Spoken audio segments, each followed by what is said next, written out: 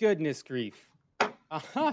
Hold on. I just killed Ryan DeMay. Good Lord. I just hung up on Ryan. What happened? We're good. Hey, YouTube. I tried to cut over to Ryan, and I accidentally killed him. Hold on, Eric. I can hear you. Man, I tell you what. I blame Matt.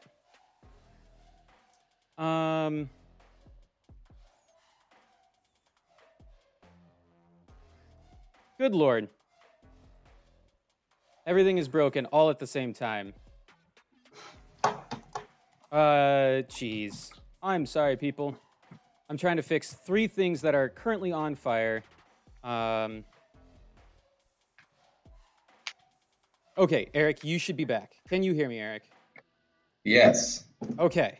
I accidentally killed Ryan when I tried to cut to Ryan. I think I can hear Ray.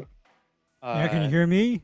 All right, I can hear Ray. So what I'm going to do is I am going to get Eric introduced here. This is Eric. He's a new homeowner here in Tennessee, and he's got a salad. Of course, we've got Ray. Ray, let's give you a nice little intro here. Ray is calling us from his coconut, of course, because why wouldn't he be? Yeah. And so I'm going to throw Ray and Eric to the wolves here while I tap dance and try to get Ryan DeMay added just as quickly as I can. What's going on, Ray? What's going on, man? Just call me the unsalad maker. I hate salads. Fair enough. Yeah. Which island are you on? I'm on Oahu, actually. I'm on Oahu. Okay. All right. We've been there. We went there for our honeymoon. How long ago? We went there in 2015 we went to Oahu and then Kauai. Oh, that is the awesome trip. That is the awesome trip. Yeah, it was a good time. Wasn't it? That was awesome. So as you might have figured out, I'm actually Green Duck, and I think I've been Green Duck for over a decade now. So I've seen Green Duck. Does that mean you're really good at fixing lawns? Or turning them brown. We're turning them brown and turning them brown fast. Okay, Eric. Okay. Some of that Civil War medicine, Ray. You know, sometimes you got to cut off a limb to save the whole body. You know what I mean? Exactly, and that's why I think I am the creator of what is almost an internet meme called Soul Stealer. You're gonna scare this guy right off the bat. Nah, no, I already told him that I hate salads. Oh boy, well, yeah. I mean, it's going to be an interesting discussion if you don't like salads, Ray. From what I understand and what's been shared with me to this point. So, yeah, it's like it's time to unsalad it. yeah. I think we're going to clean out the buffet line and get down into all the health violations in the salad bar. What's that show? We need Gordon Ramsay to come in here and just say to shut it the fuck down, right? Just shut it down. Shut it the hell. Shut it all down. Shut it down. I mean, so I missed the intro. I'm sorry. I was the intro was hung me, up on. Yeah, the intro was me apologizing for hitting the wrong button and killing everything that I ever had associated with Ryan DeMay. All my shortcuts, everything. And then realizing that also at the same time, Eric was completely muted to everything and couldn't hear anyone or anything. And so it was a fantastic time. No, it's all good. So that's it's all what you good. missed. You're the nuking everything to do with me. That hasn't happened since I had an ex-girlfriend, and that's been a long time. I've been married 16 years, so I appreciate that. It kind of feels warm and fuzzy inside when somebody says they're going to do that. So thank you. Yeah. Really appreciate anytime. that. Happy to help. All right. So I didn't know we were going to have Ray. I thought that I had heard that he might not make it. So that's good that we've got more than one person because, it's just like they say in health class, anything that you would do to somebody else, you should be able to do it alone to yourself. And I thought that I was going to have to talk about grass alone, which I do frequently. So I felt comfortable in doing it. But since it's a menage now, I think this is going to be a much better discussion. Now, that being said, let's start on the Eiffel Tower of turf. Ray, are you ready? We're ready. We're ready. Let's Good. go. Good. All right. Now, Erik, tell me how you got here. I mean, it looks like you're sitting in a nice room there in a fairly new house, and I heard that you're in Knoxville, and that you've got a lot going Well, on. yeah. Lay it on us. What do you got? So, well, I was in this kind of skeezy bar here in Knoxville, and I went to use the bathroom, and it said basically, call for a good time, and I called, and Jay Pink picked up, and that's how this happened. And he asked me if I'd want to be a part of this weird live stream. It was kind of the kinkiest thing I'd ever heard. So that's how we got here. Strange, Well, I and know. so that's how, I'm glad to see that Jay Pink is following all the training that we've given him as executive producer to get guests. He's Yep. trying anything and everything he possibly can, and it's working. So Yeah. that's good. I mean, it was creative So how? marketing. I mean, really. Yeah. I mean, that his whole saw for the porta johns must have broke down, so he resorted to the regular bathrooms there at the truck stop. But that's good to know. So now that all that being said, what kind of grass do you have in your lawn? How old's your house? How long you've been there? Kind of give us the backstory on the lawn piece of your life and what the good, bad, and the ugly of that might be. Yeah. So the house is about 30 years old. We've only been here about a month. It's probably 80% weeds. This is the third house we've owned. We had a house in Florida. We had another house here in Tennessee, and this is the third one. And this is by far the worst yard that we've inherited. So, um, Mm. I had him out here taking a look at it, and I asked him what type of weeds we had, and he said, "Yep, that's a weed." So we really narrowed it down. Um, but it's a lot of clover, a lot of some other weed that I don't recognize. The nice thing right now is that because it's 80% weeds, I rarely have to mow it. I just kind of go out there and hack at it a bit, and it looks better than it did before. So clearly, whoever had the house before just didn't, spend much time on yard maintenance. So the big thing is just trying to get actual grass to grow. As far as what type of grass I have right now, I would say it's probably fescue where there is grass. There's also a lot of areas where trees are blocking sunlight from getting down, so there's not much grass growing there at all, which I think you'll see in the pictures. So yeah, Gotcha. just trying to get it looking respectable and not be something I'm embarrassed about. So I hear you. So, real quick on the size of the lawn, just roughly how big is the lawn in thousands of square feet? that is a good question. He had me look that up. Let me see if I can find it. He had me do some crazy stuff on Google Maps here to calculate the square footage. Yeah, I told him, I And said, hey, you're going to want to figure this out and let me know, and I'll make sure that I have it so that when you're asked, you don't have to rely on your brain. And yeah, I don't have it pulled up. I have it right here. That's So the fine. front yard says 3,200 square feet, and the backyard is 1,600. Okay, so Does that sound 4,800 right? square feet, not bad. Typical, Yeah. typical lawn. That's good. That's good.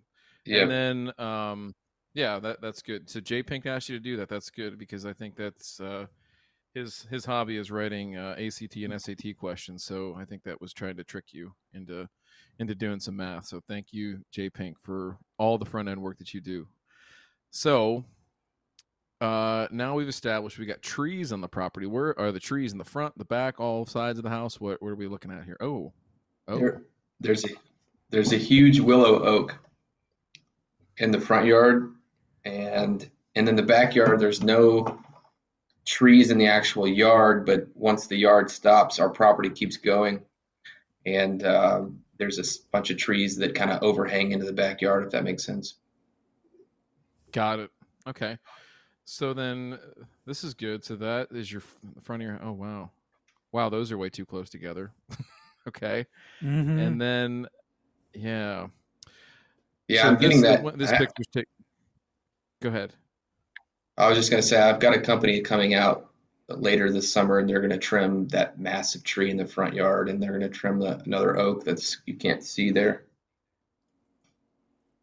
Yeah, that'd be good. Looks like it's kind of getting a little close to the porch there. It doesn't have a really good shape to it. Yep. So I imagine with as much care and effort as the previous owners put into the lawn, they probably did the same for the trees on the property as well.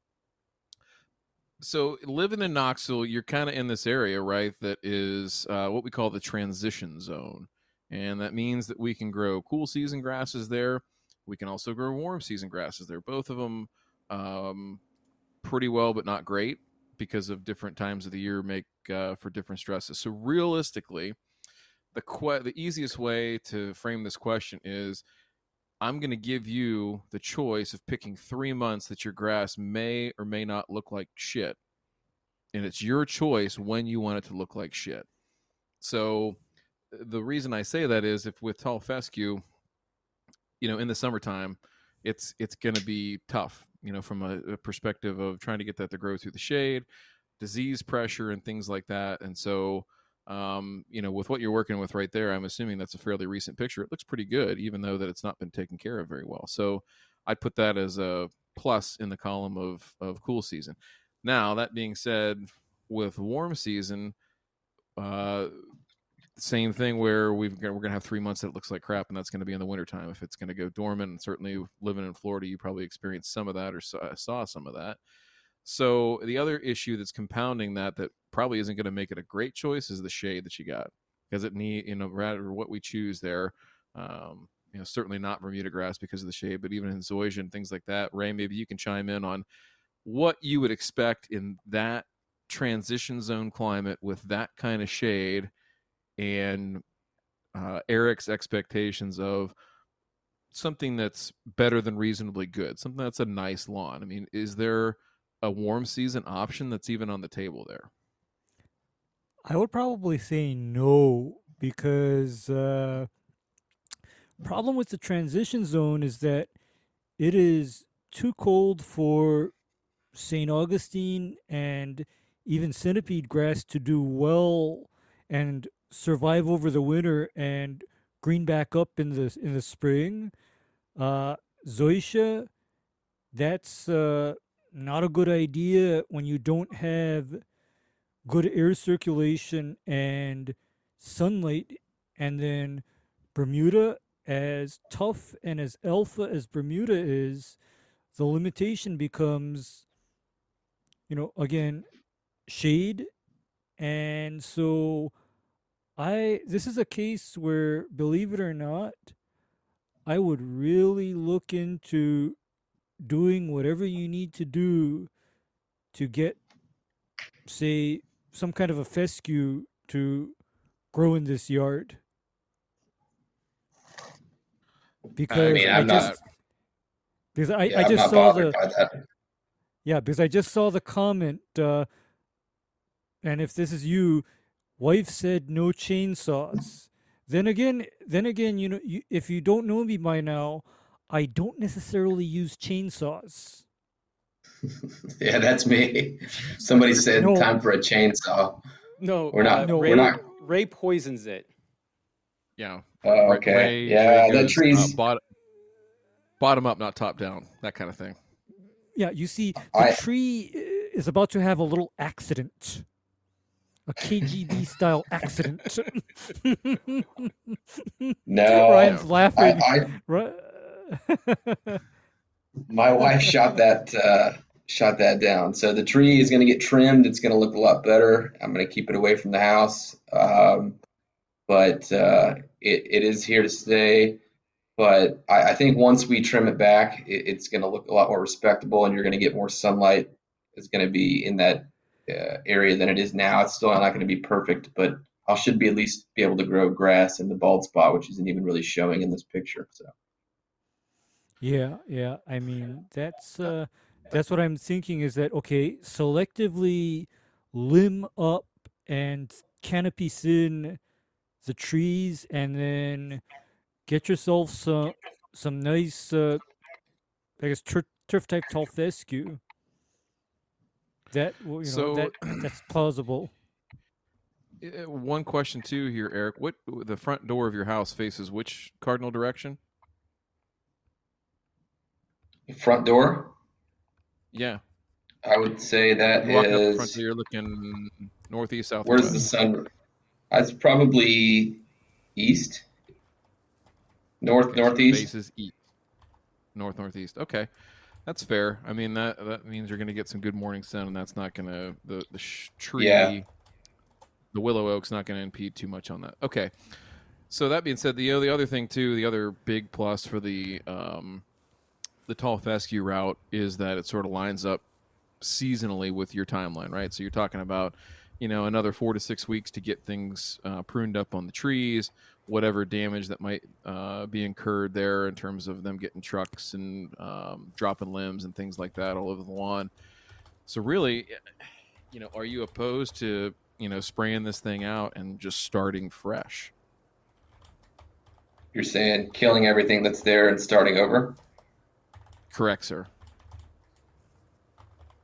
I mean, if that's the best way to do it, then yeah, I mean, I guess I would be uh, open to trying it. Yeah, I don't think. Yeah, and I think from a standpoint of trying it, I think down there with tall fescue, your growing will be a breeze. I think it'll be a nice, easy growing, and then get you through wintertime. And really, it would just be about preparing the grass for that first wave of summer heat come next year. And I think that's Yeah. plenty of time to do it and plan this all out and have a good strategy to take care of it all. So, really, what we're talking about here is when we talk about spraying out and removing it. Ray, do you want, and you can consider this isn't Bermuda, Ray, so we're going to get pretty good activity on our first round, but how would you recommend in a cool season base like what he's got here, and knowing that there might be some Bermuda mixed in here, right? Whether it's common or something else that might be lingering or have, or be a weed, right? In certain cases, how would you go about the process of spraying this out, both from a timing perspective and products to get it done and then have it ready for, say, a maybe like Labor Day ish seeding date? Labor Day seeding date. Okay. What I'd probably look at is, when did you say that you would have your tree trimmers come in and prune up these trees? I think it's looking like late July, early August is as soon as they can get here. Okay. So as soon as those fellas are done, you are looking at what I know as Soul Stealer Light. And what Soul Stealer Light is that's Roundup or glyphosate. That's, another grassy weed herbicide called Fusilade. And you add to that some triclopyr or Turflawn ester. And what that will do is that'll guarantee that your clover's not there anymore, your broadleaf weeds aren't there anymore, and your Bermuda grass is gone too, because just know that in the case of a very salad garden type yard, Roundup alone is not enough to ensure total removal of all existing vegetation. So right as soon as your tree trimmers are, yeah, right as soon as your tree guy is out of there, I'd say get ready to whack the yard, do it, and then do it again in 14 days, and then give it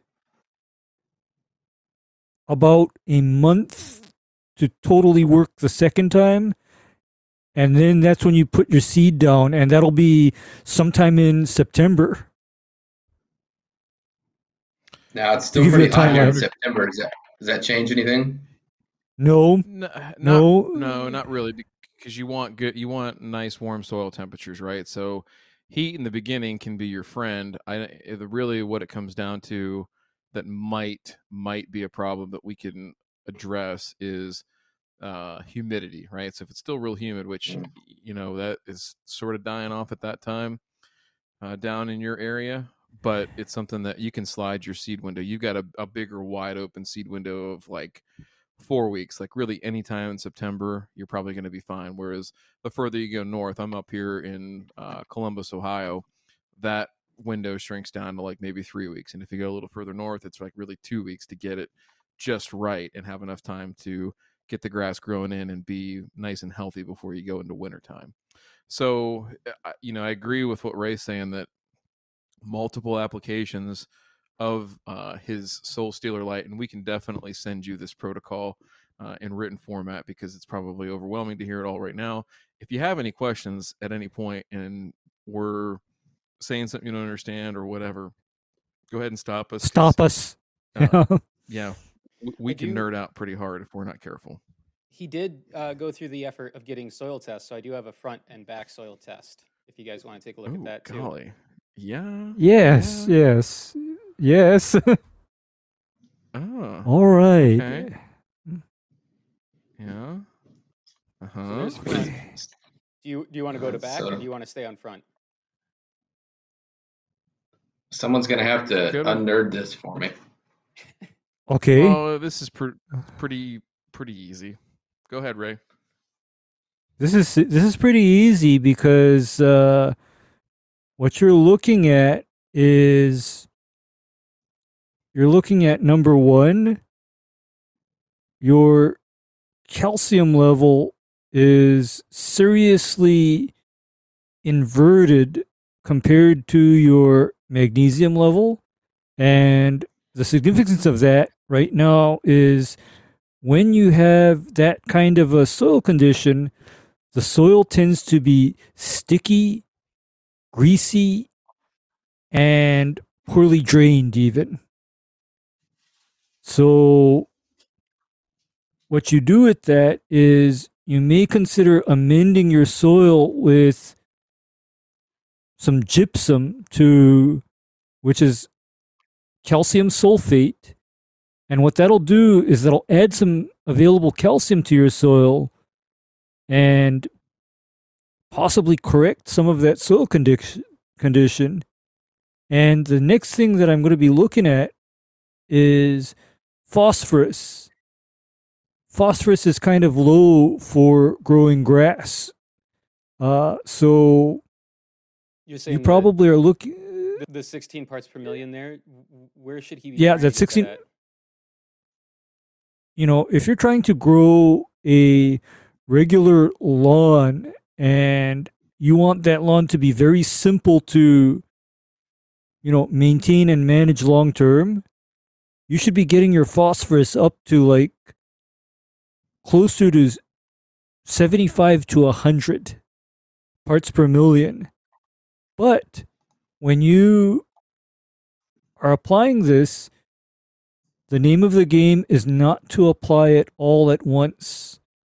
And so this is actually a case where you start to feed your grass what's called a 1:1:1 ratio fertilizer anytime you need to apply fertilizer to the lawn.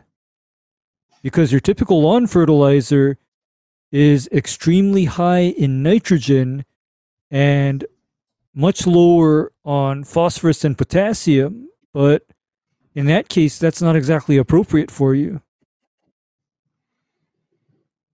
You Right. do well to, do like what they call, like a 10-10-10 or an 18-18-18, or something where each of the elements in the fertilizer analysis are present in equal amounts. So you'll maintain your potassium level and you'll constantly be working on your phosphorus level. And this is in contrast to what most universities and soil testing places tell you to do, where they just tell you to load up one time with a very high phosphorus fertilizer. But that is wrong. And the reason why that's wrong is whenever you apply a fertilizer element in quantities where the grass can't assimilate it into its system and uptake it, that fertilizer element then becomes a source of environmental pollution. So instead of doing that, whenever your grass needs fertilizer, consider a 1-1-1 type fertilizer. And those are going to be pretty easy to come by. I mean, Walmart is going to have those. Any big box will have those, right? And so it makes it, from a homeowner standpoint, a lot of times we have to recommend things that are maybe a little bit more avant-garde than your typical Home Depot lawn and garden aisle type products. And so if that's the case, we'll definitely send over some links and things like that to make sure you get the right stuff, especially on the, glyphosate's pretty easy to pick up, or the Roundup, right, that you're going to use at the front end of this. But there's a couple other things that Ray mentioned in there that would be a little bit more, like I said, niche, but easy to come by. They'll ship it right to your door. There's no fuss. There's no special papers that you need to have or anything like that. So kind of going back to the fertilizer piece, let's look at the backyard if we can. J Pink, did we? Yeah, so very, very similar. It's Yeah. It's similar. Yeah. What's the back look like, or how, from a performance and just a look and aesthetic standpoint? Oh, it's worse. It has more weeds back there, and then there's the pond of death. Oh, look at that! Yes. Oh man, what is that? What is that? Is that a koi pond? Well, yeah, it's something. So there's goldfish in there, which this pond has been a love-hate experience so far. I'm learning how to take care of I guess the proper term is water feature. They don't call them ponds, apparently. I got my wrist slapped for that. So, but yeah, I've never owned a house with this. Obviously, it came with it, and it's kind of old. It's been there for about 15 or more years. And it's got, we think, 8 to 10 goldfish. They're kind of hard to count. And yeah, so I'm realizing that taking care of one of these is a lot more work than I realized. So always nice when you get to spend time on stuff outside that you don't really care about or like, right? Yeah. Mm-hmm. Yeah. But it'll be a nice little centerpiece for a good lawn and make it a little bit more interesting. So that's the other thing too, is this is really all about your level of comfort and everything, but you're going to have a brown lawn, and then trying to grow things in with just pulling a hose. I'm assuming you don't have in-ground irrigation, so it's just going to be moving a hose around a little bit with a sprinkler on it. Is that accurate? Yeah. Is any of that stuff going to be harmful to the fish, you think? As long as I don't spray directly in there, it should be okay. I'll let Ray handle that one first. Okay. With what we're suggesting you do as far as the, killing this out, that is minimally harmful to the fish, provided you don't drift large amounts of the herbicides into the water. And right. I'm kind of glad I see this, because this is where I'm now thinking a little in terms of which grass will be the lowest overall input for your yard. Because believe it or not, I run into situations where people either already have a fish pond or they want to put a fish pond into their lawn, and I then have to kind of think really hard about how their turf is managed. And in one case, I had somebody come to me and tell me that they wanted to put a fish pond, and they already had a zoysia grass lawn. And you know what my reply to that was? You may have your koi pond. However, that koi pond is going to be positioned upwind and at least 50 feet away from the lawn itself. Mm. Good to The know. other thing I would So recommend too is just taking precautions of when you do spray, of cover that really quickly when you do spray. So just put a tarp or something like that over it very briefly. I wouldn't leave it yeah, there for any length of time. As soon as you're done spraying, it's all out of the air. Like there's not going to be any risk of droplets still in the air and things like that. So just cover it for 10 minutes while you spray. Pull that tarp, take it out in the front, hose it off on the driveway, let it dry out, fold it up. You're done, and you've done your due diligence to protect all the goldfish in there. yep, Yeah. that's good advice. Well, and otherwise, I would even, believe it or not, I'd even be able to spray something like that without covering it. Well, yeah, but you're a precision master, Ray. Right. I'm just saying, I'm looking at this like I'm the turf lawyer here, right? I'm here to make sure that you mitigate all risk as my client from anything bad happening, right? Because I think I heard that you have a wife, which means that I know who your judge, jury, and executioner is. I don't want to see anything bad happen to you as my client. Oh, So, she's already named the fish, so yeah, she's pretty oh attached boy, to him. yeah. What? Oh, okay. Okay, Yeah. tarp it then. Never mind, tarp it. Forget what I said. Tarp it. Yeah, go back to that last picture, Jay. Go back to the last picture, and then the one that's from so like in the far right corner over there, you can see where it's all dirt over there because there's a tree that hangs over that section of the yard. So we plan on when those guys are out here trimming the other trees, I'm gonna see if they'll cut down the tree that's causing all that shade. Because that area is just going to become a big mud pit in the winter. So I know the dogs are going to love that. So I want to try to get grass growing there before that happens. Is that so? Behind the fence, is that your property? Yeah, my property actually keeps going really far down into the pit of misery here. And you can see the trail. The pond and the pit of misery. Nice. Yeah, and this path to nowhere, you can see they built, you're wondering why they built this path into the retaining wall. There used to be a pool down there, believe it or not, and they took that out. That's pretty wild. But my property keeps going pretty far down in there. I've yet to walk down in there because I don't like Lyme disease, so I'm trying to avoid it until the fall. Yeah, I mean it's generally frowned upon in most circles, so I get you there. So the tree that we're talking about removing, I think I see a shed or a trellis or something back. Okay, so just right over top. That's my neighbor's house. No, okay. It's the one kind of in the shade there at the far left.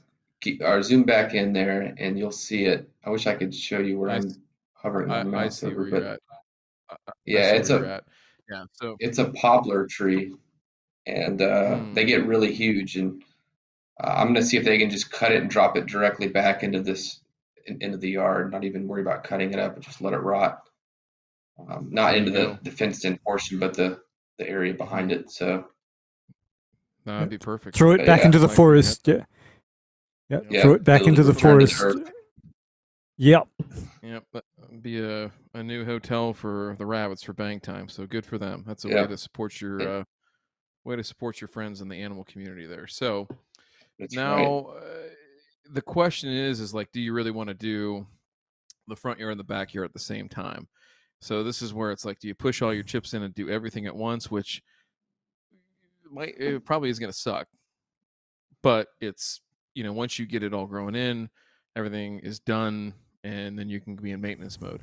The other way of looking at this is, you do the front this year and just kind of live with and start to clean up the back a little bit, and then transition to doing that with a renovation the following year. So, you don't need to answer that right now, but it's the same process. It's just, not necessarily double the work, because I think you said that the back is clearly about half the size of the front. So it's 50%, of the work that you're going to do in the front that you're adding to it. So that's a value proposition to ask yourself, and how quickly you want to get things done. the next thing I think to think about is, okay, so we say tall fescue. So have you ever had to choose like specific grass seed or anything like that, or is it just more of the Home Depot or Lowe's approach where it's like, hey, we got the sun and shade mix, we got the shade mix, we got the sun mix, and you No, just roll with that? our our last house uh, we had fescue grass, and so anytime I would reseed it, I would buy fescue seed, and so Hmm. I'm already familiar with that. So if that's the route to go, I'm fine with it. I saw some people in the comments for making fun of it, but that's fine. I mean, honestly, that's whatever grass we have now is probably fescue, whatever little bit that we have. So it makes sense. And from what I know, it's fairly low maintenance. So I'm not trying to, be out there working on it constantly. So if that's the best advice, I'm not offended by that. And the grass purists over there can suck it. So Actually, it takes its lumps. Go ahead, Ray.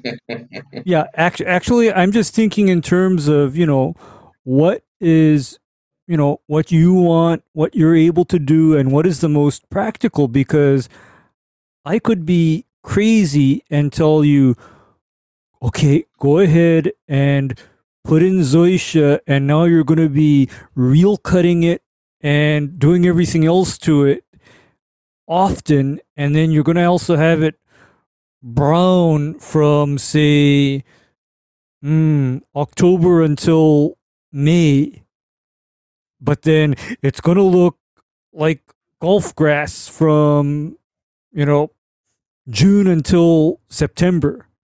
But you're going to have to yeah, work for it, and it's going to involve things where, like I said, if there's something that I don't like to see, I don't like to see fish ponds in the middle of a zoysia lawn because it never works. It never works. Okay, I mean, and I'm just saying that because, by the way, the scariest job I had to do was applying fungicides at a multimillionaire's house, and I was doing it to a lawn that was right around a huge koi pond. Mm. I was okay. treating Empire. I was treating How many Empire did you kill? Zoysia. None. Do you have proof of None. this, Okay. or? Yes, I have proof of it. He's got the little on his None. spray rig. He's got a little fish, the kill count right there. He rolls with that. Yeah, and by the way, Ryan, I don't have any fish on there. None. I've never killed fish either. So It's always some weird thing. Did you wait? Is there a fish kill story from Erik? Did you kill fish before?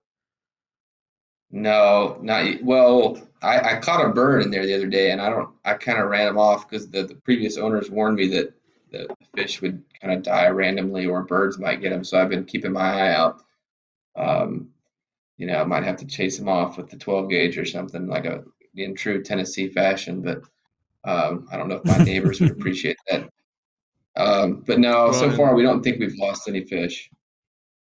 that's good. I mean, if one does die, of course, the traditional way, the burial at sea in the commode is the acceptable way to dispose of that. So just like that goldfish you Right. went at the county fair, koi pond, same deal. You're going to the sewage treatment plant. So the Yep. the seed thing, I just wanted to say, you can get a little bit more detailed with that. There's a rating system, if you will, of different variety or different types of grass and the varieties within those, right?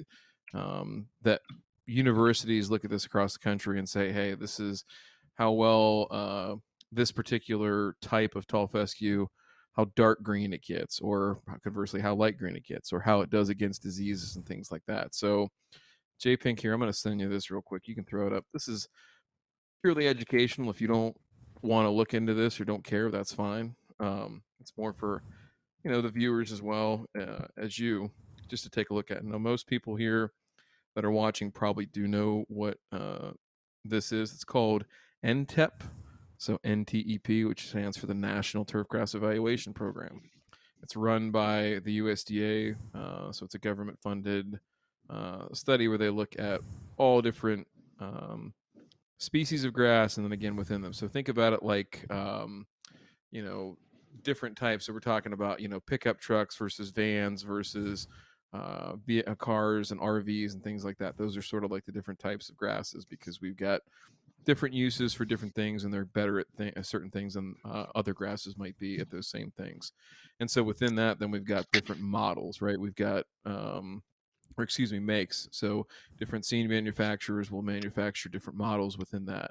And so that's kind of how we stair step it down. We start looking at these things. So J Pink, if you click on, let's look at Spring Green Up and see where we're at. And then the nice thing about this, they also give you a few different, let's see where you're at, J Pink. Yeah. So if you look across the top here, you see IA1, IN1, NJ. So these are different testing sites in different states. So Iowa, Indiana, New Jersey, on and on here. And so for you, the probably these first three are going to be more indicative of Tennessee. You're going to kind of get a balance of what you might see out there in your climate. Now, they do some stuff out at University of Tennessee there in Knoxville, but they don't have data on their tall fescue on here. But what you want to look at is, the overall mean score here of some of these. Now, this top one, Kentucky 31. If you buy any fescue, please do not buy Kentucky 31. All right, so it tests it tests really good at Spring Green Up, and it always comes out on top here on this particular test. Somebody in the comments just tried to plug Kentucky 31, so they're pissed now. I think I know who that is. That guy went to Ole Miss. He doesn't know anything about anything. If we're trying to launch a space shuttle, we'd be okay. But if we're rolling here with, he's actually trash the whole time. No, well, he's just a comedian. he's funny. Yeah. I want Brian G to know that I'm not offended by his comment. He said I'm 200% a fescue guy, and I take that I wear that as a badge of honor. And if you think you've triggered me, then come at me, bro, because you're gonna have to try harder than that. Well, no, and I'll say this too, is like a lot of people are like gung ho for mowing the grass with a real mower and everything like that. Ray, has to in Hawaii. He has to make grass look good. I'm more of a free spirit. It's like, hey, you know what? If you want to mow your lawn at 3 inches with, a push mower, like, the $120 Murray special from Walmart, like, by God, if that's what's going to make you happy, I ain't going to get in your way. I'll tell you how to do it really, really well, and to do it to the best of your ability, but I'm not going to judge you. So back to this whole NTEP thing. So it just gives you a little bit of a snapshot of what, some of the more important features might be to you, and it could be different for everybody. So I'd encourage you to look at that. Now, the nice thing that these guys will do from a seed manufacturer standpoint is that they will kind of package well-performing cultivars together into seed blends. And so the things you're going to want to look at when you go to buy seed, you're going to see blends and you're going to see mixtures, right? So Ray, if you would you please tell Erik the difference between a blend of cool season seed and a mixture of cool season seed? Okay, when you have a blend, what you're getting is basically grasses that are of the same, variety, say turf type tall fescue, but they all have slightly different, varying degrees of, say, resistance to drought, resistance to diseases. In other words, what happens is that should there be a condition that compromises one out of the 3 or 4 varieties in that seed bag, then maybe that one variety won't look so great, but then you still have the 3 or 4 varieties in the bag covering for it.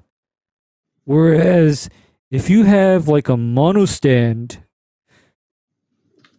you better make sure that that monostand is extremely well taken care of. Like, for example, there's another type of grass that Hold on. I know some of the lawn fanatics, you know, Ryan I'm is just freaking okay. out.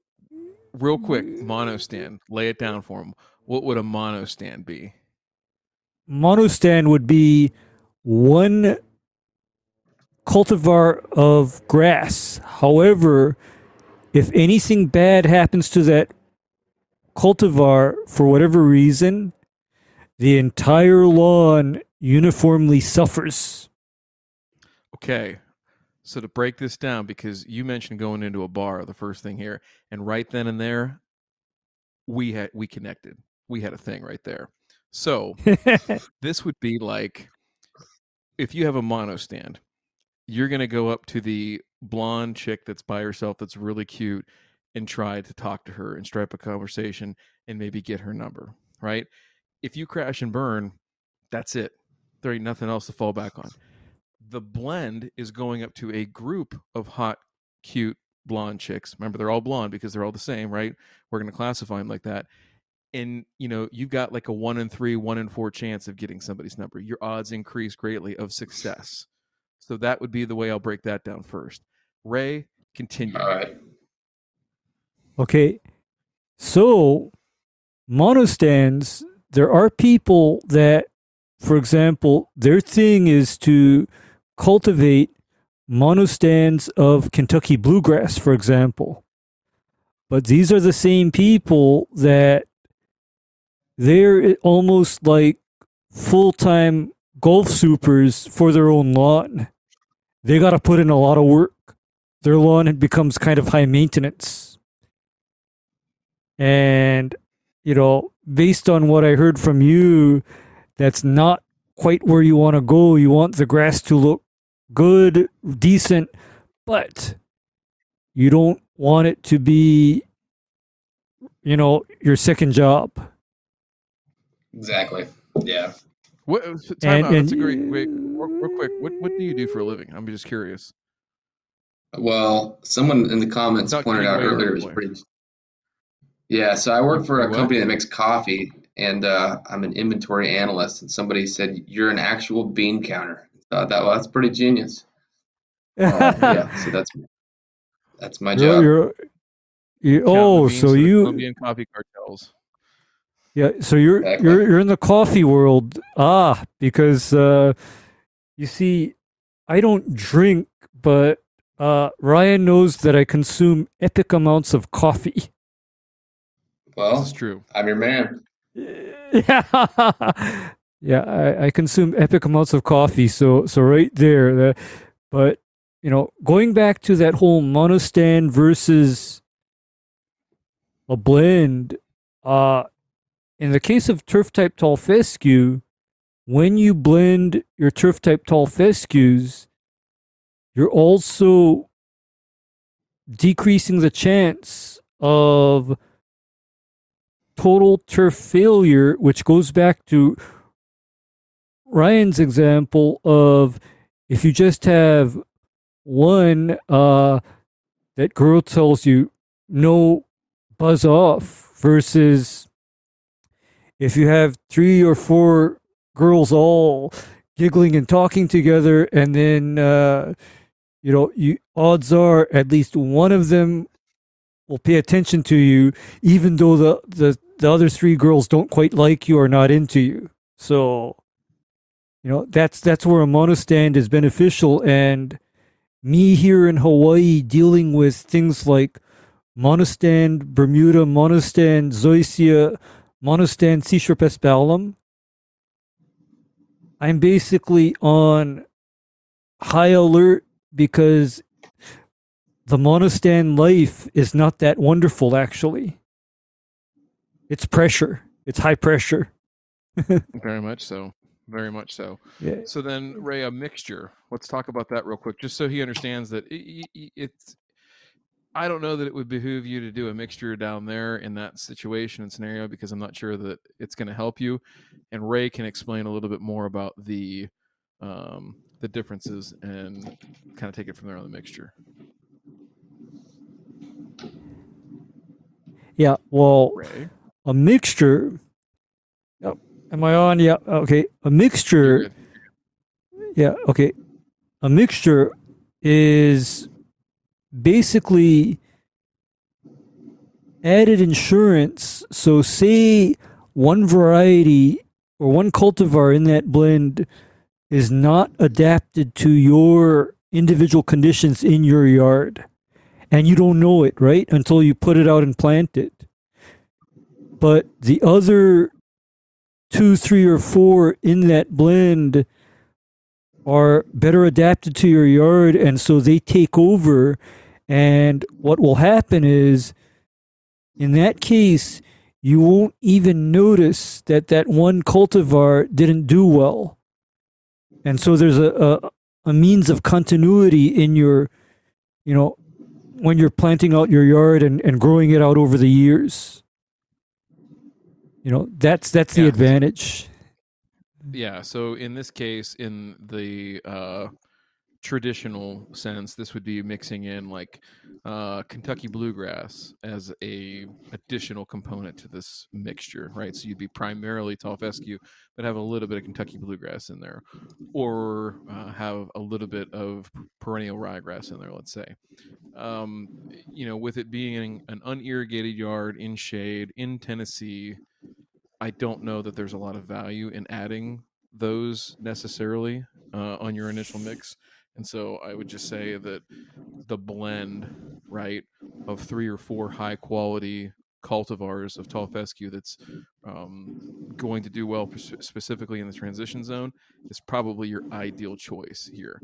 Now, that being said, there are some commercially available ones, like I was saying, where the seed companies will then take like the best 3 or the 3 that they feel like play nicest together and put them in a bag for you. So it's not like you have to be like, well, I need to go get that one from this place, and I need to get this one from this place, and this one from this place, and mix them all together. A lot of times they'll do that for you and make it really, really easy. So that's a consideration there too. Ray, can you kind of run down, with a hose, so now we've got this area killed out. Well, let's talk about seeding method here real quick, because I'm trying to go in order here. So we talked about fertilizer to prep, talked about killing things off, talked about seed selection. So now we're going to prep for actual seed. Ray, what would you do to get this ready for a seed bed prep? What I'd probably do is I'd scalp off the now dead vegetation. And then, what do you think, Ryan, about... Oh, and I'm looking at... Ryan had to step away real fast, Ray. Yeah, okay.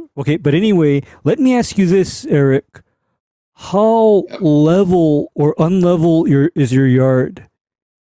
I mean, how flat is it? In other words, when you're mowing what you got right now, is it fairly reasonable to mow, or are there sharp grades in it that make it difficult to mow? Are there any kind of ditches or holes? Yeah, by Tennessee standards, it's about normal, I guess, but pretty mountainous and hilly here. But it's this area you're looking at is relatively flat, and then off on the other side of the house there, it gets pretty steep. But even though backyard is relatively flat, I guess. I mean, it's sloping downwards, but it's nothing too intense. Okay, because what I'm thinking about is in terms of what would need to be done to make this a smooth and mowable surface.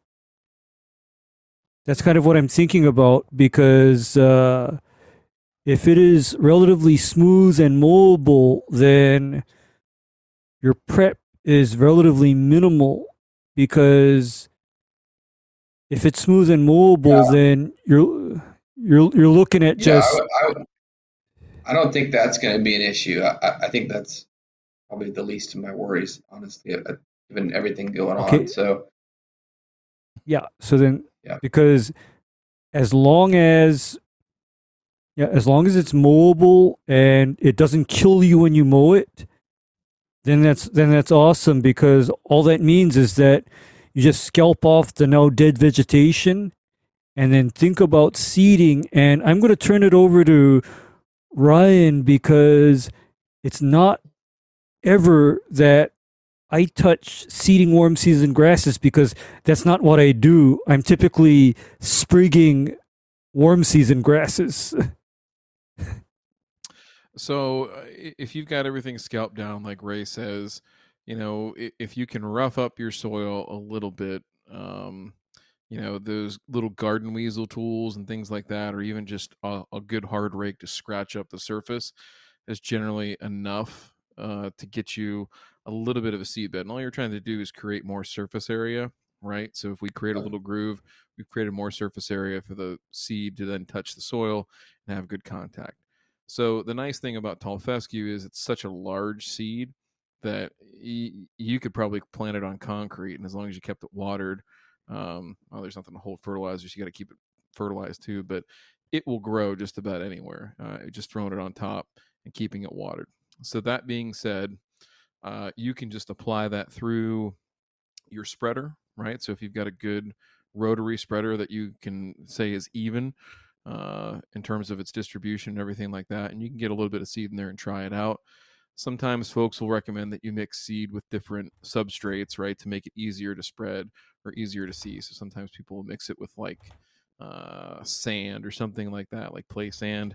That's okay if you really want to do that, but I find it comes out just fine out of a regular spreader. So the biggest thing is you don't want to put too much down. You don't want to put too little down. So generally speaking, when we go out and calibrate for a bare ground seeding, in this case it would be bare ground because all the existing vegetation is out of there and gone. Smoked. You're going to want to go at a rate somewhere between 8 and 10 pounds of what we call pure live seed per 1,000 square feet. And so there's a real quick calculation here that we can do. Let me see if I can pull up a seed tag real quick.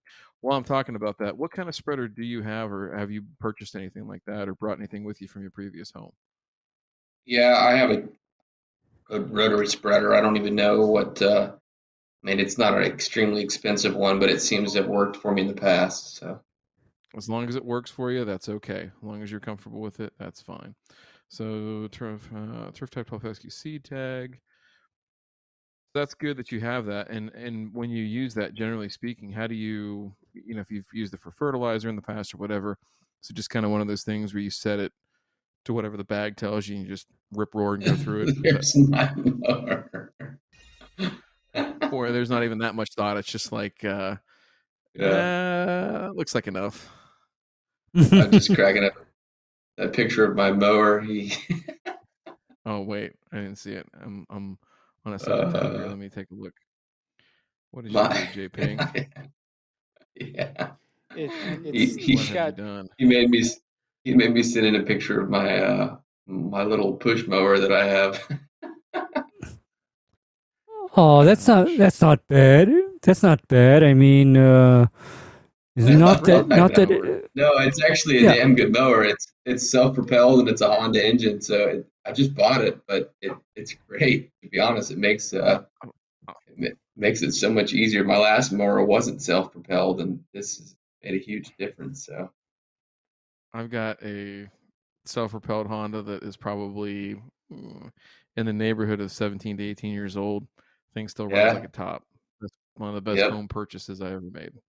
No questions about it. So they're great. Yeah, I mean it's there.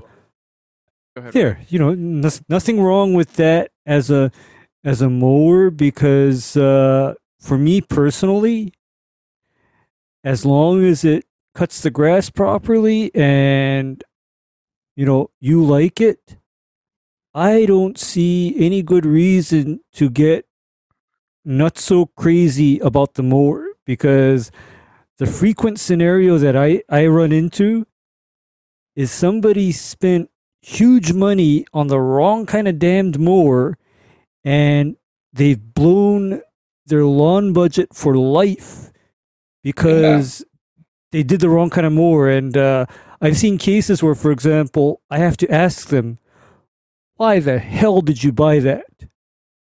Yeah. Well, Why the? I mean, my yard's it's not big enough to justify a riding mower. I mean, so, I mean, you're talking about 3 or 4 times the cost, for a decent riding mower from what I've seen. So, but it's funny at our last house, my yard was a little bit bigger, and our neighborhood was mostly folks that were retirees, and I think I was the only one push mowing. Everybody else was out there on a riding mower, and they all kind of just laughed at me. So I always wanted a riding mower, but this new house doesn't justify it. So here I am. Yeah, well, And I can also tell works you fine. that a riding mower is better suited for flat, non-sloping ground that has no ditches, divots, or deviations in it. So Yep. there's no shame in a walk-behind mower because that just enables you to do a better job of mowing overall. Yeah, no, that's a good point. And the terrain here in Tennessee is really is typically not flat. And we actually had a guy here a few years ago who somehow rode his riding mower into a pond and got pinned and didn't make it. So yeah, oh no, it's always been in the back of my mind too. Yeah, especially now that I have a pond, man. I can't die in my pond in the backyard. So that's right. That's right. So then you'll just be a fish named Eric. Yeah, that's all. as long as you don't. Yeah, then the fish will eat me, and it'll all come full circle. Your dead, rotting, bloated corpse will just be fish food, and hey, life goes on, right? Right. Get back to the earth. Back somewhere. I don't know where the fish poop in that little pond goes, but I wouldn't go swimming in that bitch. Say that. Oh, no thanks. No thanks. Yeah. No thanks. Here, I don't want to. I'll put this one up because it's not commercial in any way or whatever. So I'm not really worried about that part of it. So if Erik wanted to get really nerdy with it and buy very specific seed that wasn't just at Home Depot or Lowe's or whatever, what's like 2 or 3 sites that he could go look at and drool over seed? I'm just saying this because I've never bought seed from either of these people. I have no idea what they deal with or what kind of seed I know not an endorsement, seed. Just for him to just look at. The 2 that I've heard of, and this is anecdotal. Seed Superstore, and the other one is United Seeds. I know there's a close personal friend of ours, Ryan Knorr, who's a lawn YouTuber. He's got some seed on his site that I've looked at and seen it grown, and I know it's legit stuff. I've seen the testing data from it. It's legit stuff.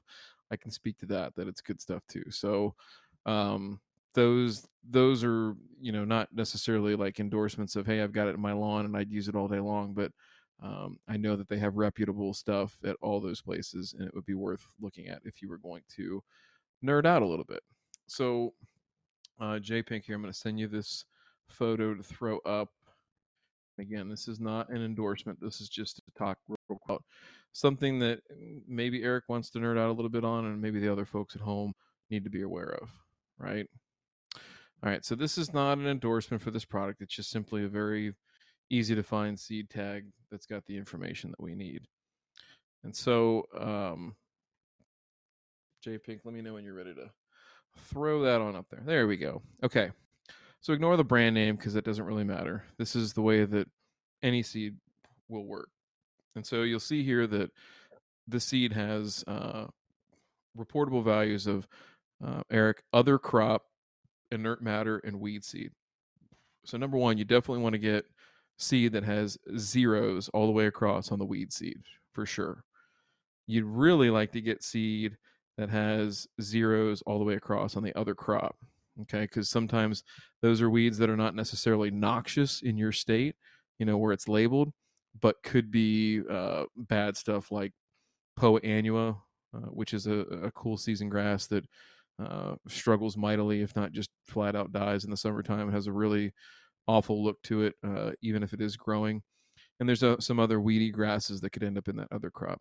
Now, this inert matter, all this is some of the chaff and stalks and stems and stuff that comes in when they clean the seed off. It's it's hard for them in many cases in seed production for them to get that completely clean. Certainly, you can find it and pay for it, but it's expensive. So the thing that I wanted to make the point of here is we talked about seeding rates, and for tall fescue, that's going to be 8 to 10 pounds per thousand on bare ground. Now, that being said, we're talking about what we call pure live seed. Now, I want to make you aware of this germ column right here. And you'll see it says 90%, 90%, 90%. What that means is that they did a germination test where they put 100 seeds in a cup, basically, tried to grow them, and 90 of them popped up, essentially. It means that this has a 90% germination rate, which is pretty typical of tall fescue. Now, you'll also notice, too, that we have 1.4% inert matter in this, okay? So you're in numbers, guys, so you hopefully will enjoy this. So we're going to we have 100% of something in the bag, seed, inert, weed, all that kind of stuff. So 100 minus 1.4, so we have 98.6% seed, right, by weight in this bag. If we multiply that times, we're going to take that as a percentage and multiply that by 90. Okay. Divide that by 100. So we have, this is 88.2%. Okay, pure live seed. What that means is that's accounting for the 10% of germination that we're not going to get, and this is also accounting for the 1.4% of inert that we have in here. So realistically, in this bag, we have 88.2. We really have 44 pounds of viable seed in this 50-pound bag. So that's where it's important for us to be able to account for that 12% loss, right? So that might be where we take our seeding rate and say, hey, if we were going to put this out, we need to be, what would that be? 11.8% higher with our rate to account for the losses that we're going to have from our inert and from our 10% ungerminated seed that's going to occur per the test on the tag. So just a little tip. And in your case, is it going to matter? Is it that big of a deal? Probably not. But again, I just like showing folks that, yes, you're buying a 50-pound bag of seed, but there may only be 41%, 42%, 44 pounds or 42 pounds, whatever the case might be. I'm getting my units wrong here, but you get the point. So take that into account when you're both buying seeds, so you can calculate. It's another good way to sit there and do the price per pound and look at exactly how much pure live seed you have in that bag, because these numbers can get a little bit hokey real quick when you start, well, this one's more expensive, but then you go look at it and you've got more pure live seed in it, and it actually makes sense that that's a better value for you, right? So don't just go by the bag price when you're looking at some of these things. So that being said, your lawn that you have, your 3,200 square feet in the front yard, you're probably going to end up buying a 50-pound bag of this stuff, because you're going to need, somewhere between 25 and 35 pounds roughly for your front lawn, leaving you with a backyard where you're going to need probably the balance of that, plus a little bit that, some areas that might be thin that need to come back in. So then this gets back to your schedule. And if your schedule is one that you're going to do the front yard this year and the backyard or next year, then your question might be, well, hey, can I buy that 50-pound bag and keep it and still use it next year? The answer is, you bet your ass you can. So all you need to do is keep that in a cool, dry place. A nice thing to get is like a Rubbermaid tote or something like that at Home Depot. Stick it in there, lock the lid down, put it in the garage. One other thing you can do just for safekeeping is one of those little like rodenticide mice blocks. Go ahead and just drop that in there so that if any mice do happen to find their way in there, you're good to go. Ray, any other thoughts on the seed thing? Well, I think you largely covered it, and my only suggestion for storing seed is, given my climate, I actually put seed of any kind into like a vacuum packed bag, and then it goes in the refrigerator. Ray, now we got the And seed down. Can you talk? Trying to get me a divorce, Ray? No. get yourself another refridge if needed, and stick that in your garage. And oh, by the way, once you're done seeding, or here's a thought for you. The refrigerator in the garage can be like your extra stash for beer or other. After. All right. I have a beer fridge. Maybe I'll fit it in there. Yep. And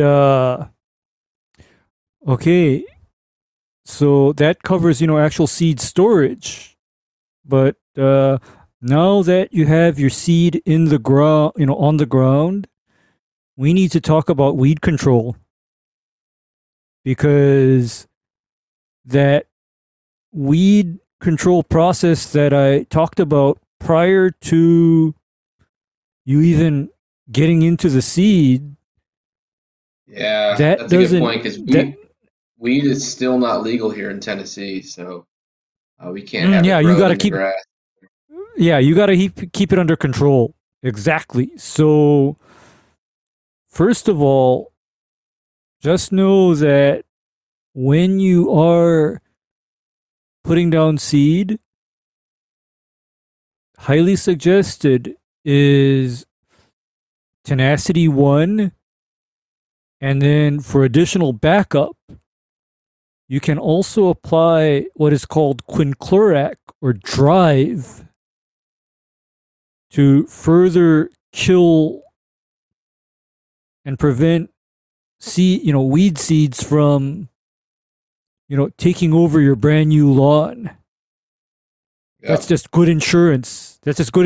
Because otherwise, if you do happen to have a plethora of broadleaf and grassy weeds coming out after you've put your seed down, you're technically limited to maybe whacking it with a little bit of tenacity after the grass has had so many days to harden off after emergence. But otherwise, you're going to have to just wait it out and suffer until the grass has gone through 2 mowings at least, and then you can apply a more traditional weed control program. But I highly recommend that you think about applying, that tenacity and that quinclorac at the time of seeding.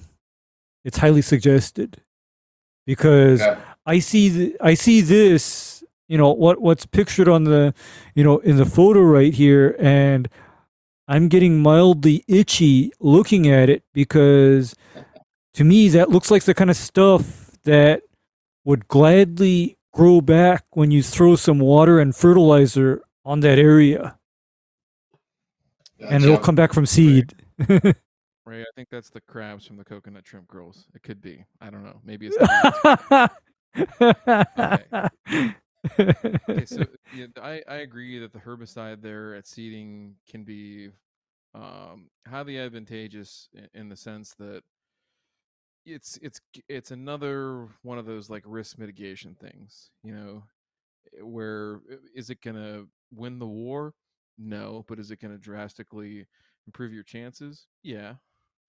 And certainly too, with the size of yard that you have, if you you can continue to use, you're going to buy an 8-ounce bottle of tenacity that's going to cost you $75. You'll be able to continue to use that, for the next 2 or 3 years as a component of, not a standalone, but as a component of a good weed control strategy, spring, summer, and fall. So again, we're trying to get products here that aren't necessarily like sunk costs, like, hey, you use it once and then it's like, okay, I'm never going to use that again, and I've got a bunch of it sitting on the shelf. Trying to minimize that as much as possible, which I think is going to be pretty easy in your case. Fortunately, it's not so much the case in other situations, right? Where you've got niche or specialty situations that can be incredibly difficult. Whether it's weeds or other extenuating circumstances. So that's a good thing. Oh, and by the way, running up to that, Ryan, the 2 parts of the Soul Stealer Light are also usable as weed control in that turf type tall fescue as needed once the lawn is established.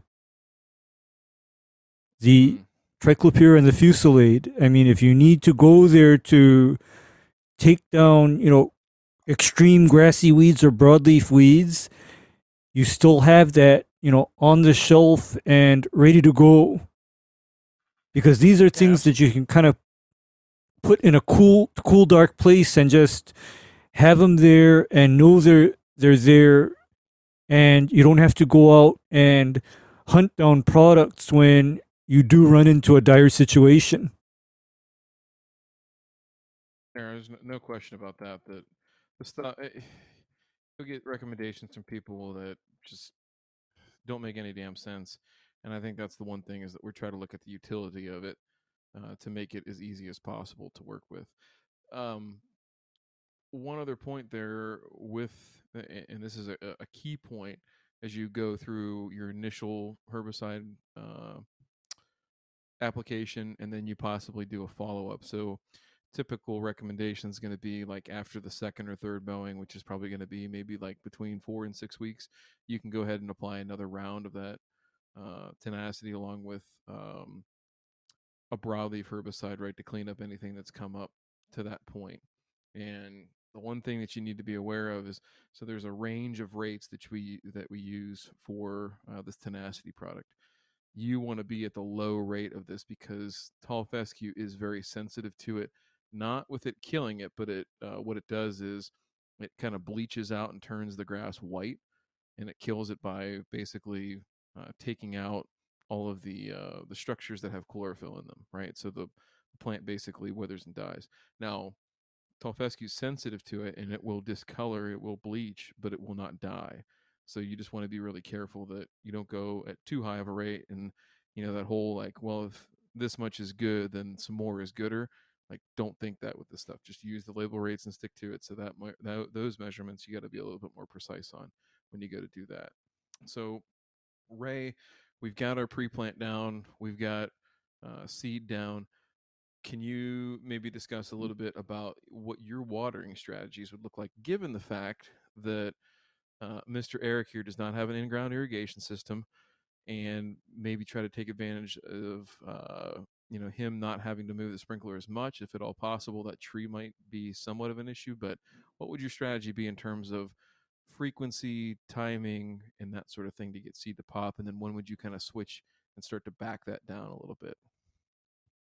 Well, what I'd probably be looking at is if it is still like warm and dry when the seed goes down, you're looking at watering one time a day, watching it, and then watering it again maybe 2 or 3 more times during that day to just keep the surface of the soil moist. You don't want to flood it.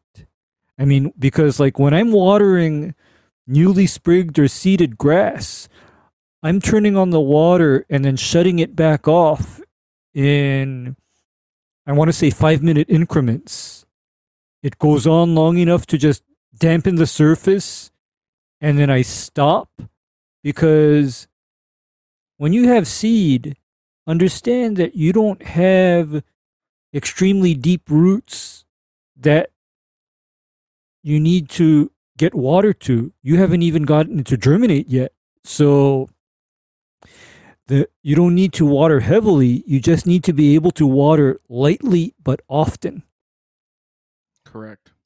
So some things that can help you out there for sure is, I don't know if I have a good, I'm trying to think. I think Gilly, if he is watching this right now from our lawn Discord, I think he built one recently, but you can basically take like 1-inch PVC and make a frame that stands up on its own, right? So it's kind of like a rounded off square, and then in the center you take one of the in-ground sprinkler heads that you'd install on your lawn, and you just screw it on that male nipple, and you basically make your own lawn sprinkler like that. Nice thing about that is you can adjust the nozzle, so you can adjust the distance on how far it throws. You can also adjust the throw, left and right. So if you only want to cover like a portion of the yard or come up from the sidewalk, shoot in towards the house but not hit the porch, you got a little bit more flexibility versus the cheap plastic made in China sprinklers that you're going to get, at a Home Depot or Lowe's or some other big box. So that's one key element. The other thing too that's nice sometimes is the battery operated valves or timers that you can get. So basically, this is a device that has a really crude clock on it, and you can program in. Some of them go up to like 6 different start times. So you tell it, hey, right now Mm-hmm. it's 7 o'clock. Synchronize it just like you would your clock on your stove or whatever, your microwave. And then you set the runtime so that when you're at work or if you're out with the family or whatever the case might be, it's going to know, okay, hey, I need to flip on today at 9, 1, and 5, and do the same thing tomorrow, 9, 1, and 5. And so it allows you to just leave the water on, and it opens up that valve just like an electric valve would in an in-ground irrigation system, and do a lot of the work for you. So as long as you get your sprinkler placement right, you can absolutely make it work. I've seen other people do, where you have the tree to contend with, so it's going to stay a little bit wetter under there longer. So you might have a Y splitter coming off of your hose and 2 battery operated valves, and maybe you have 3 start times on this one that is the shade zone, and you might have 5 start times or 4 start times on this one over here that is the sun zone. Okay.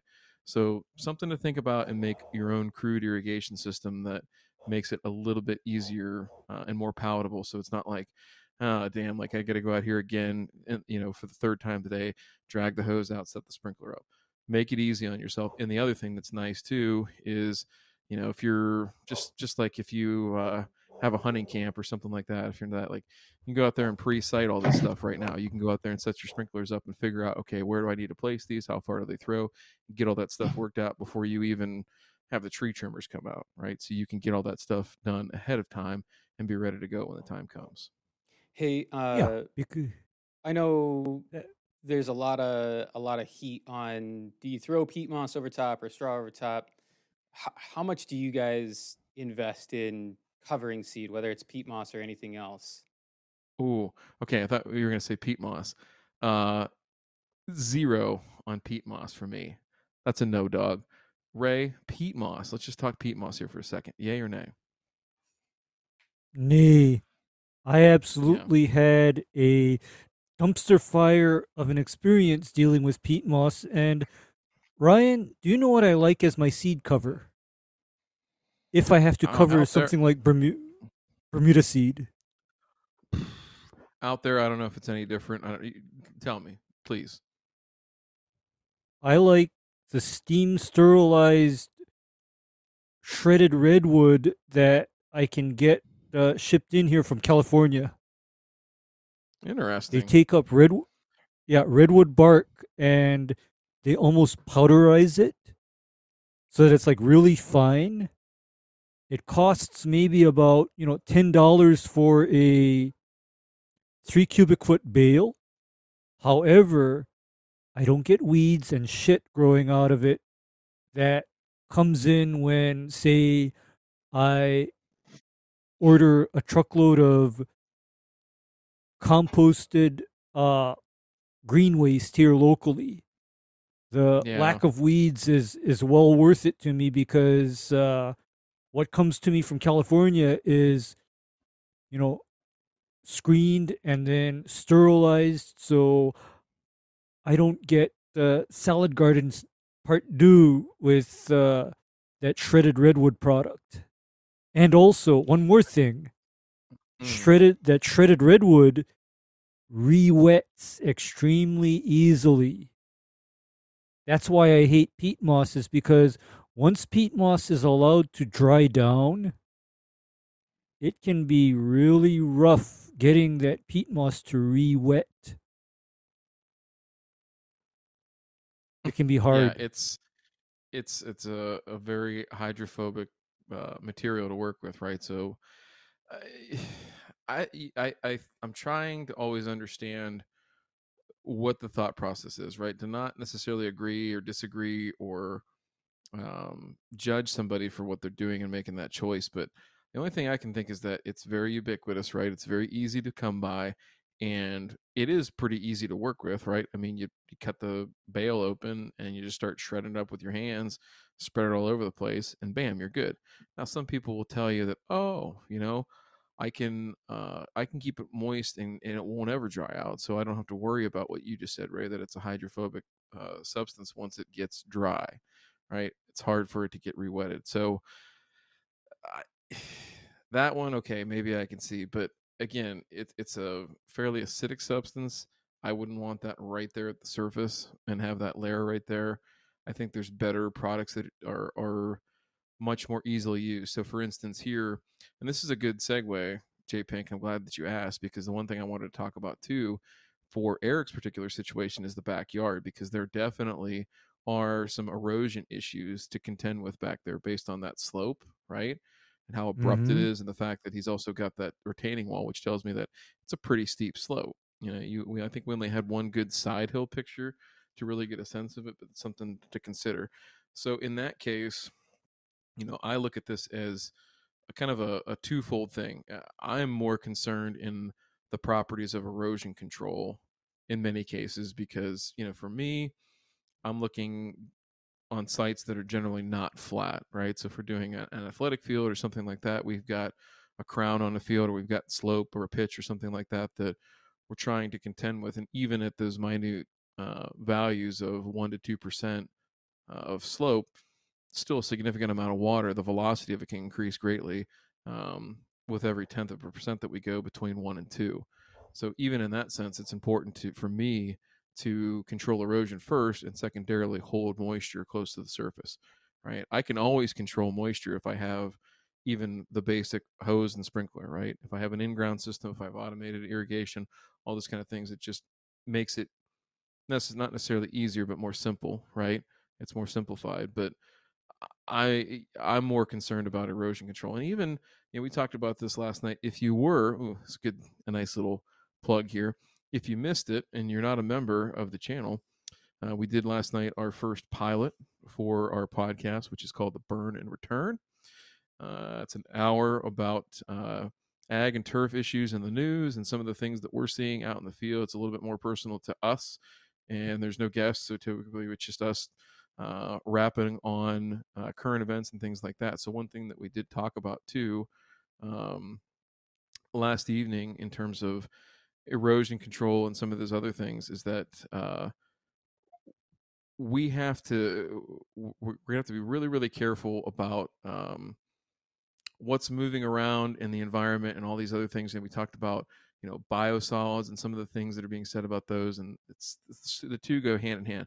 The basic premise of what I'm trying to say here is that there's a lot of information of, hey, use this because it's eco-friendly, or use this because, it's peat moss, it's natural, it's organic. And it's like, okay, yeah, I get it. But there are other products that are better suited to handle this particular situation, and you need to be educated on that. You need to be educated on what you should use and when you should use it and why you should use it. So on that note, with the slope in the back, so Eric, we were just talking about covering your seed and things like that. What can you use? What should you use? All that sort of stuff. So in that backyard, dynamite drop in with the picture there. Thank you, J Pig. It doesn't look super steep here, Eric, but it looks like maybe it's not terrible. Yeah, it is. so I mean, I can see it. I can see it. Is there any regrading back here? It kind of looks like there's like a little depression, maybe 5 or 6 feet off of the rock bed there, coming down the hill, that might be something that might need smoothed out a little bit. Am I seeing something wrong there? Is there like a little I don't dip? know. I've never noticed that in person. It kind of looks like that in the picture, but I haven't noticed it in person. Okay. So yeah. So yeah, if you're smooth, then that's no problem at all. I think that what you do there is just be mindful of the slope. And so there's a couple of different things that you can use here to make your life a little bit easier. So number one, there's a product, and again, I'm not advertising. I have no affiliate links. I really don't care. If you don't like it, you don't want to buy it, take a flying leap. I don't care. Eric, I'm not talking to you like that. talking to all the people that are going to watch this afterwards and give me shit. And I can take shit, but I'm not going to be a shill. So the product that I'm thinking of here is a product you can spread either by hand. Yeah, hell yeah. Is a product from Profile Products called Cover Grow. So it's a nice product that it acts as kind of like a hydro mulch, like you see the guys spraying on the side of highways and um, in front of commercial properties and things like that. It acts as that in a spreadable form, and then once it gets wet, it spreads out and does a nice job of holding things in place fairly well. Fairly well. The other option is you can go to Home Depot or something like that and buy these what we call erosion control mats. Ooh, look at this. Ooh, look at that little on the right, the competitor's pellet. There's like that turd just kind of floating about an inch. Ooh, it's floating now. Look at it. Yeah. Slowly. I Never mean, good when you that's a pretty. never good when That's you a get a pretty floater. Yeah, that's a pretty hydrophobic and non-expansive material, whereas the cover grow is literally acting just as good as a hydromulch material, and in fact, it looks like that cover grow stuff, Ryan, Yeah. is made for those smaller hydromulch machines that don't have the steel paddle going all the way Yep. down the length of the tank. Correct. You can use So it with like a trash pump and jet agitation. I do like how this turned into a laundry detergent commercial here, and that the jet agitation was simulated by some plastic picnic spoons. That was a clever marketing tactic right there. Somebody plastic in spoon that and solo marketing cup. meeting. Yep, Yep, plastic spoon and absolutely. solo cup. Keep it simple. I I would say it works better if you pee in it. I think that might help. So the so on that cover grow, it's probably about a $25 a bag product. A bag's supposed to cover, I think, 2,000 square feet. So if you went even a little bit heavier, a couple bags, $50 on something like this wouldn't kill you, and I think you'd have a pretty good result. The other thing I was going to mention too is Home Depot, Lowe's are going to have these things that are called Excelsior mats. The Excelsior mats are basically this kind of sandwiched straw, right? So it's got netting on one side and netting on the other, and it sandwiches a thin layer of straw together, so you can roll it out, pin it down, and it'll act as your erosion control and help hold moisture in. Much like if you actually just took a bale of straw and spread it out over your yard after you seed it. So the plus is it's really easy to install. It's pretty simple. It's not super expensive, but the downside is that netting, the grass grows up through that, and there's really no good way to remove it, so it's there. And sometimes you'll find if you didn't install it all the way down, it starts getting sucked up in the mower and wrapped around the blades and things like that. So in your case, I think with the limited slope that you do have, I do believe it's important to contend with and make sure that you're taking the steps to protect your seed job and all the work and effort you're going to put into making it happen. For 50 or so bucks for the cover grow, it's a small investment into doing that and protecting it. But I don't know that you necessarily need to go the wood or the straw erosion control mats. That might be a little bit of overkill, both in terms of the cost, the time to install, and the overall finished product and what you might get out of that. So definitely look at the cover grow in that situation. Now, fast forward, you grow this thing in, you keep bumping it with fertilizer through the fall. We're not going to even go there right now because we're kind of running out of time. But I think this gets you to a point where it's going to look really good at the end of fall, like really good. You're still going to want to try and take it easy on it, be tender with it, not let dogs or kids run rampant on it that first winter or something like that. So really, you're just trying to get it through that first winter. That next spring, when things start heating up and this stuff wakes up, I think it's going to be tremendous. And really, at that point, it's just about getting yourself set up for that summer disease season where, again, that's the time that is sort of the danger zone for this stuff. Not that you're going to lose a ton of grass. You're going to lose a little bit of grass. There's no question about it. And that's just life in the transition zone with any grass. But I think you can have it in a really good spot in terms of the overall health of it, the aesthetics of it, and I think you'll be pretty pleased with kind of that balance of it looks good, but I don't have to do too much to it to make it look good. And I think that's kind of what you're after, if I've heard everything correctly. So with that, Ray, any other thing that you want to add before we wrap up with any final questions, thoughts? Well, and before Or we go to Erik final telling us that he. questions, Oh, go ahead. if you were to summarize his timeline, so he's going to have this tree up front and in back. It's going to get trimmed in the next couple weeks. So kind of Okay. what should he be doing leading up to that, and then what are the highlights of his homework? Ooh, okay. Highlights of his homework. The thing that you can start doing right now is gathering a materials list of everything that you're going to need and getting all that stuff in now. Notwithstanding the fact that we're in a post-end pandemic time and logistics are all jacked, get all that shit in your garage now so you have it. Just so that seed, that's herbicide, the fertilizers, all that stuff. As long as you got a place to put your stuff and you're not going to get any pushback from the boss, then I'd go ahead and do I have a that. So sweet garage. that's perfect. Okay. Perfect. Next thing is take inventory of what you do have and start working on that. So definitely go ahead and get your sprinkler set up, worked out, figured out, sighted in, so you know where you're going to put all those things.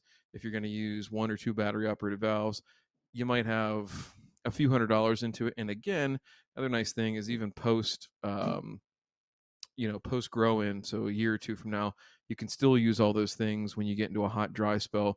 You stick all that stuff out there. You don't have an in-ground system, you don't want to piss around with that, but you at least have the capability that when it does get hot and dry, you got all the tools in the arsenal to yank it out there and use it when you need it. Not necessarily all the time every single day, but in tough times of drought, you can use it. So that's something, those are things that you can do right now, today, starting, and let's just say that's going to take you a month to get done.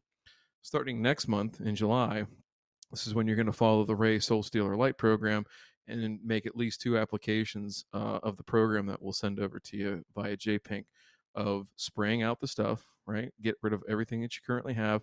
And this is where you pick your poison too and think about over the next month, do I want to do front and back together? Do I just want to do the back? Do I just want to do the front right now? What is my scope of how big I want to go in this first run? That's for you to decide. Doesn't really change anything in terms of your lead up to this, other than maybe make you get a few more sprinklers and things like that, or just have the ability to move those back and forth if you're going to do both. My personal recommendation is pick one or the other. Do that now. Learn from what you want, learn from your mistakes, learn from your successes, and then go on and do the other side the following year. Okay, so now we're into July. We're killing stuff, making it all go away. We're protecting the fish, and we might even take an inventory and a manifest of the fish and their names, so we can, if one of them gets lost and it ends up on a milk carton, we can at least put a picture of it in its name, so it can be found and returned to its rightful owner. That'd be important, at least for some people in the house. Now we get into August. The other thing we can work on during this time too is any soil amendments and corrections. So as Ray said, maybe not too close, or excuse me, too far away from our seed date. Do we want to start making these kind of remedial fertilizer applications to correct some of those soil imbalances or deficiencies? So later on in August, when we're getting closer to seed time, that would be the time to maybe make at least one application to get it ready to go. And then at the time of seeding, we'll make one more and have our last herbicide or our pre-plant herbicide go down. So we're going to grow in, we're going to seed and grow in September. We're going to live through that with October and November. Probably about the time we get to, a week or two after Thanksgiving, it's probably going to be slowing down, I'd imagine, in Knoxville quite extensively. As far as, going into winter, there's really no special preparation that we really need to work on or do. It's just we should have the grass in a healthy state, right? We're going to have a good solid 12 weeks or so to get this grass sufficiently grown in and healthy that it's going to look like a lawn at that point. It really should look like a lawn. So that's sort of the short term, the next, say, 6 months or so of what you're looking like. So again, right now, today, you can get the irrigation sited in, figured out, pieces, parts, all that, and then put together a materials list of the seed, the herbicides, the fertilizers, and all that stuff that you need, and start acquiring that so it's ready to go and put in your sweet garage until it's go time. And realistically, I like it. with the herbicide, what's the least expensive pump that he could reliably spray with? Because it sounds like he only has a spreader and a mower. Is that right, Eric? Yep. Okay. Ray, what do you think? I mean, I'm just thinking like a solo or something like that, like a Chapin, something easy, something simple that is not bargain basement, like generic brand, but something that will be solid and serve him for the next several years. Okay. As far as a yard his size, I could easily imagine doing that day in, day out with your good old, hand pump solo backpack sprayer. I could imagine doing it because, for one thing, this is a relatively simple area to cover and deal with. And because it's turf type tall fescue, I don't foresee having to apply a lot of things to it, especially if you're maintaining it not so that it's almost glow in the dark blue, but it's there and you're taking care of it because moving forward, uh consider the idea that during the summer, season in the transition zone, that is not the time to be mowing turf type tall fescue super short and fertilizing it until it's blue, because that just comes back to bite you. In the hot weather, leave it alone.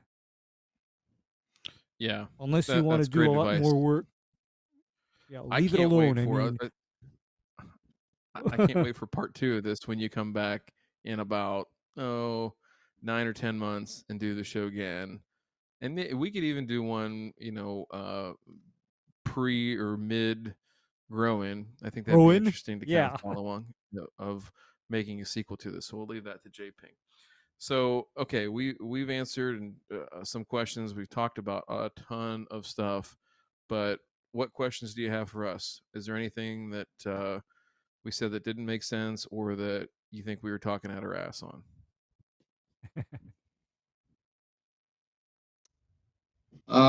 Nothing. No, I don't think you guys were talking out of your ass. I think I just need to do some more research and then follow up with J Pink on some questions.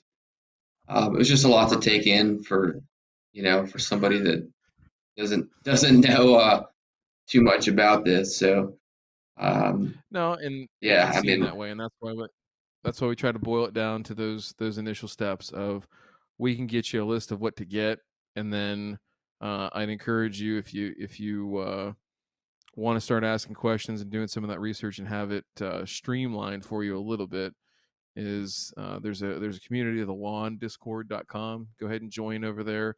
A bunch of great folks, very similar to yourself, some more advanced, some less advanced, and they're all in there to help. They all want to see people do well with their lawns and things like that, and so it's a great community to be a part of. And as you're going through and you say, hey, what about this, guarantee you there's a handful or a dozen people that have been through the same situation, answered the same exact question that you are, and will life hack you to 3 steps ahead, so you're not wasting your valuable time. So I'd encourage you to yep, do that. That'd be a great step.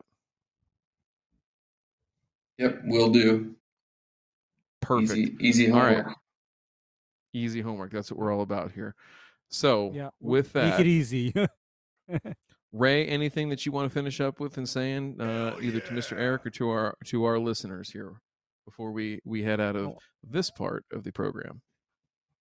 No, I think I think you have, like, I guess, realistic goals, and I think you also have like a realistic idea of what you need to do, and what it's going to cost you, because my nightmare is always the person that wants Augusta National, but they only have a pasture budget. That's actually my nightmare. Okay, I mean, they expect their Yeah. back lawn to look like Augusta National, but when it comes time to, putting the money where the mouth is, or even agreeing to do things because they need to be done, then, I come to a point where I'm Green Doc, I'm not God, and I'm not a magician. Yeah. There's only so much you can control, and there's only, again, it's trying to remove the barriers to success is the name of the game. So I want to thank you. I think it's always cool to talk to somebody who's sort of not necessarily at ground zero, but definitely close and thinking about making that leap on how to make their lawn better. I appreciate you being open to hearing us out and just trying to learn and asking great questions. I think it's a cool little spot that you got there. It's nice to know that somebody in Knoxville is going to try and grow tall fescue and not be aggrieved about it. As Matt always talks about on here, that everybody that's growing tall fescue in Knoxville is just hating life. But I don't see that happening for you. I think it's going to go well. So, with that being said, if you want to join us for the after show or the show after, that is totally fine. For those of you who are wondering what that is, if you are a subscriber to the channel, which you can go ahead right down below this video and click that subscriber link, join us. There'll be a link inside of our private membership Discord. button. It's a membership button. Membership button, not the subscribe button. Excuse me, the membership button. Get it you right. for clarifying that, sir. Come on. Yeah. Hey, I'm working on it. Okay, it wasn't on the cue card. Damn it. Jeez. No, I'm kidding. You should see me when the cameras go off. I just cuss. When you get to the after show? Yeah, so the show after. So I will make this proclamation. If you do not like bad words, if you do not like BS being called out, or have some type of personal affection for certain people that make content related to lawns on YouTube that is not of the highest quality scientifically, then you probably shouldn't come. It's a fun show to be a part of. If you do want to be a part of it, again, click the membership button. You'll see a link that'll be available for 10 minutes and 10 minutes only, and then it disappears into the world, never to be seen again. With that being said, Ray, you'll get it. You'll get it. Eric, you just stay on. You don't even have to go anywhere. You just sit tight. Yep, you don't have to go anywhere. We'll be good. All right. With that, Ray, Eric, thank you both so much. Our listeners, our fans, thank you so much. Thank you, guys. See you all next Thursday. Peace.